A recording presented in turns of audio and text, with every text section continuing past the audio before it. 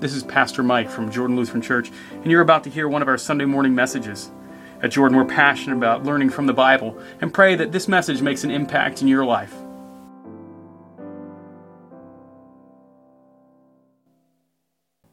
Grace, mercy, and peace to you from God our Father and Lord and Savior, Jesus Christ.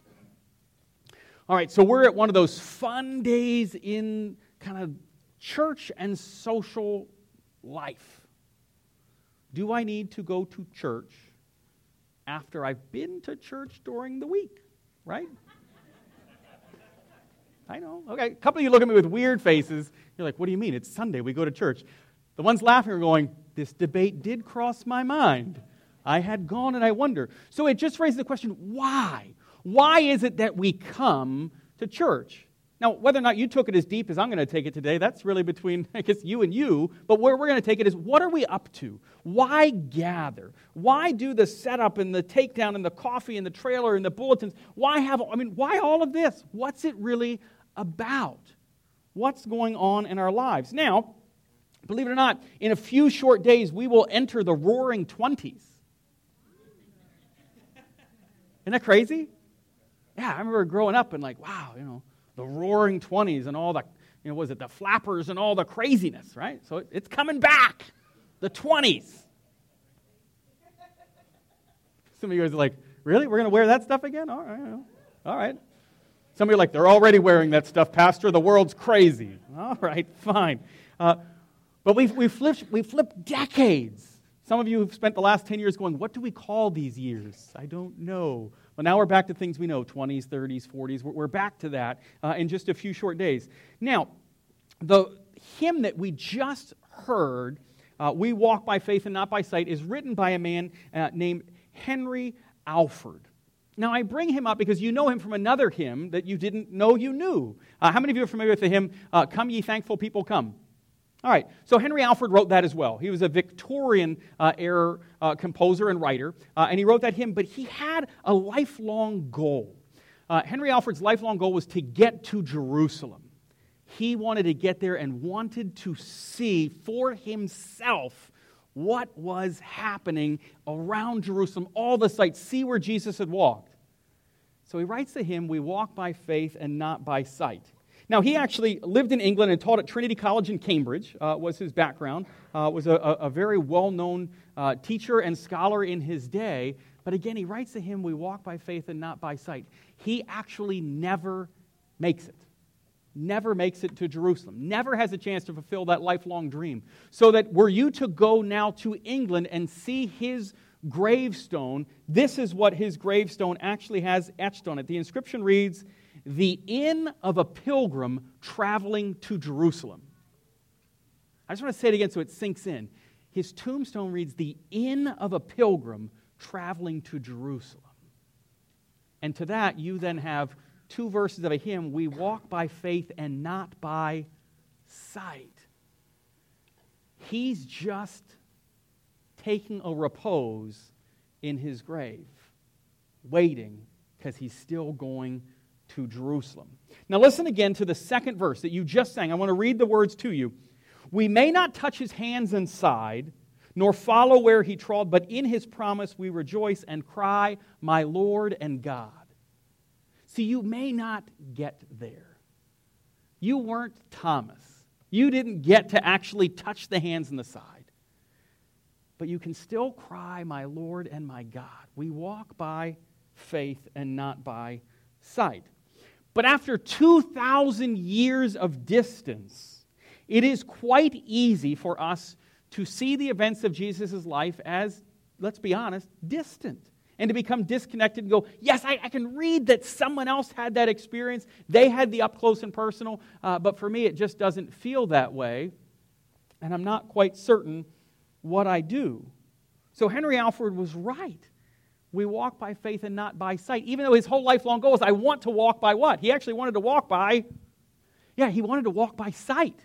His life goal is, I actually want to walk in Jerusalem. I want to see it. Here's the tomb. Here it is. Oh, here's the mount. Here's all the sights. That was his goal.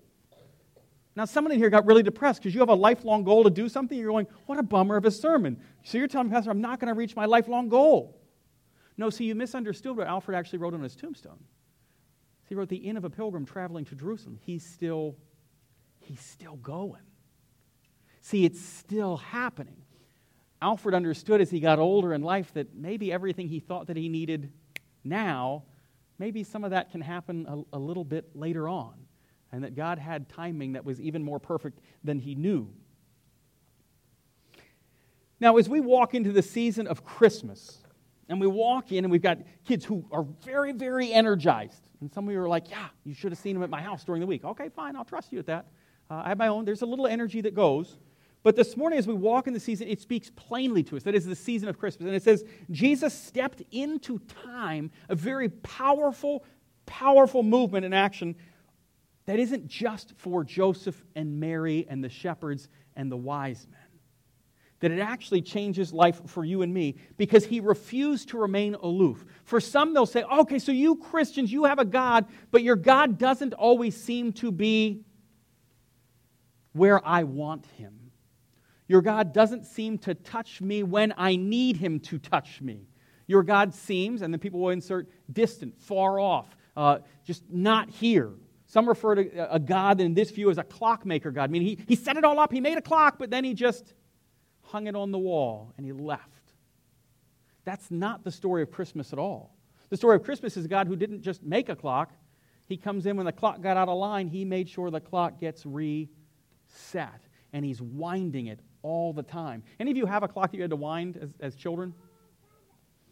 Yeah, sadly, one of my favorite clocks as a kid, it just died. And if my parents listen to the sermon online, they'll learn something, which is, I guess, maybe sad to them. It doesn't sound the same.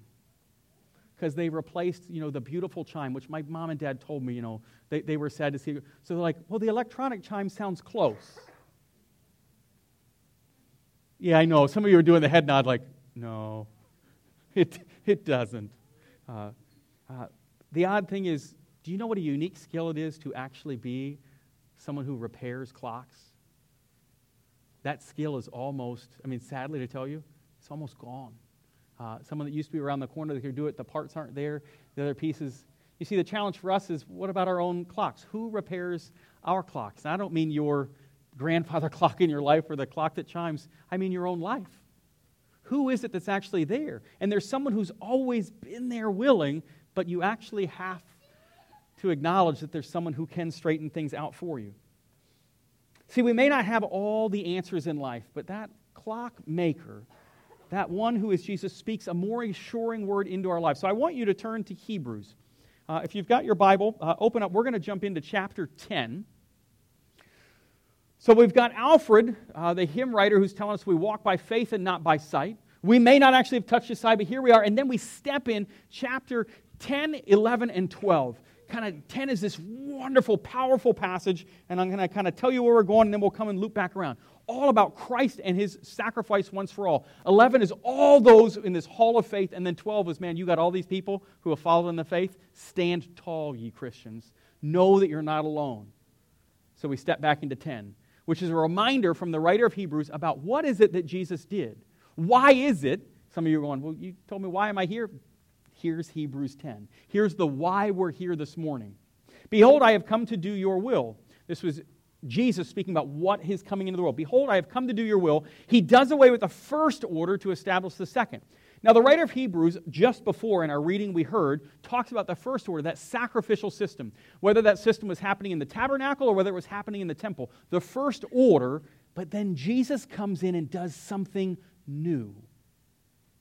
He does away with the first to establish the second.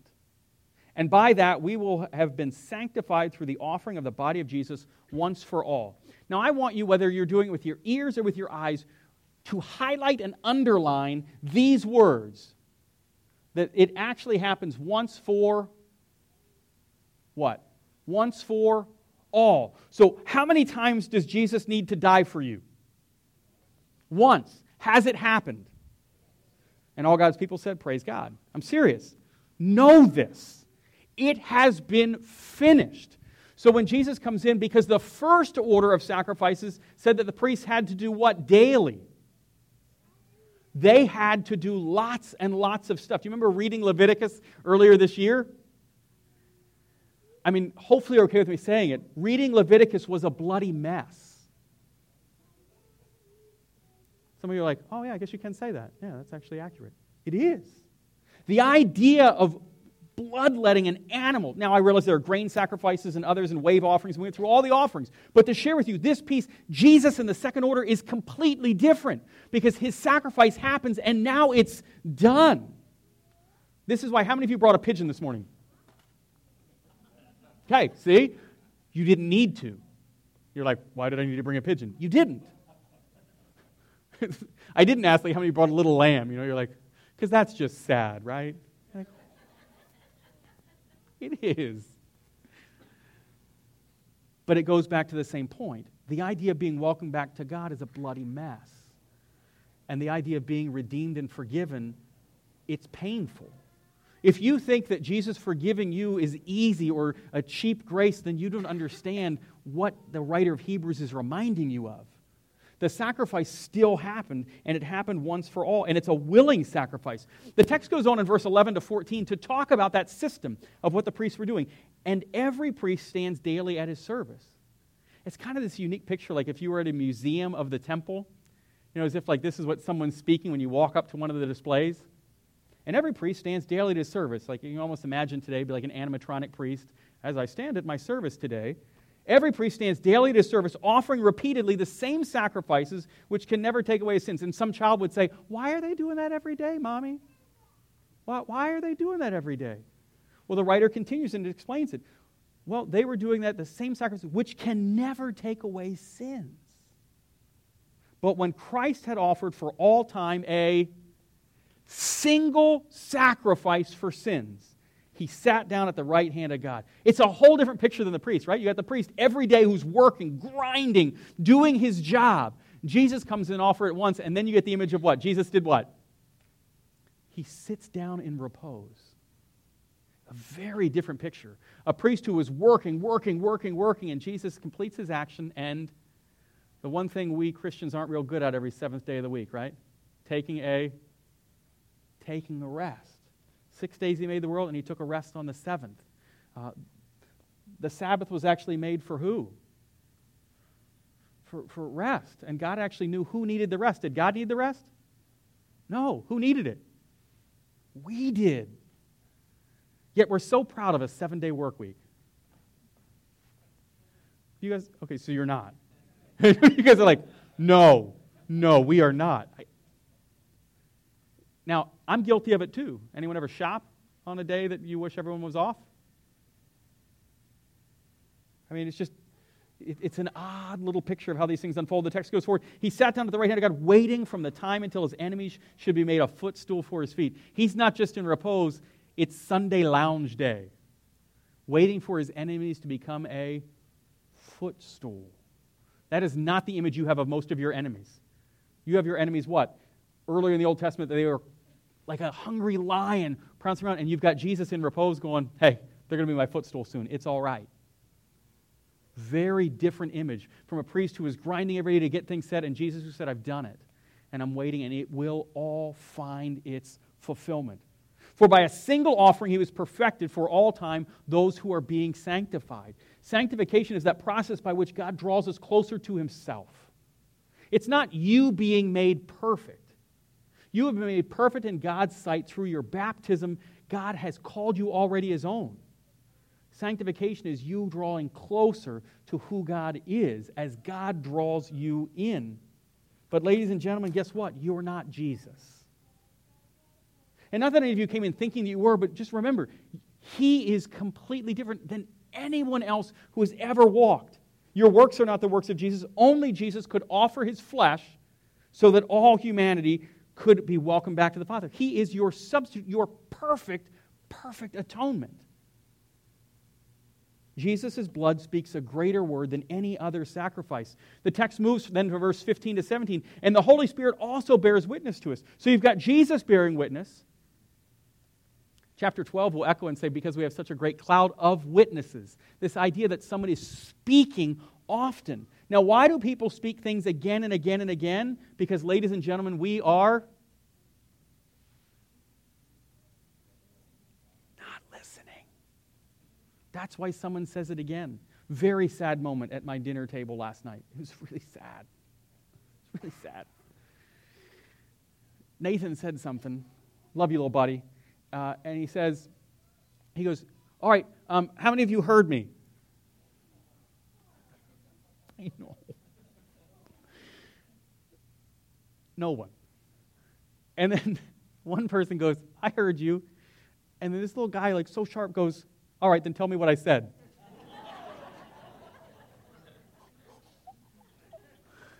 And then Nathan had the biggest little heart, and he goes, well, all right, I'll tell you guys again. You see, the unique thing about church, and why is it that we're here, is because we have our ears closed. Like, you've heard some of the stories before about what Jesus is up to, but we just weren't really listening. And we need to hear it again for the first time.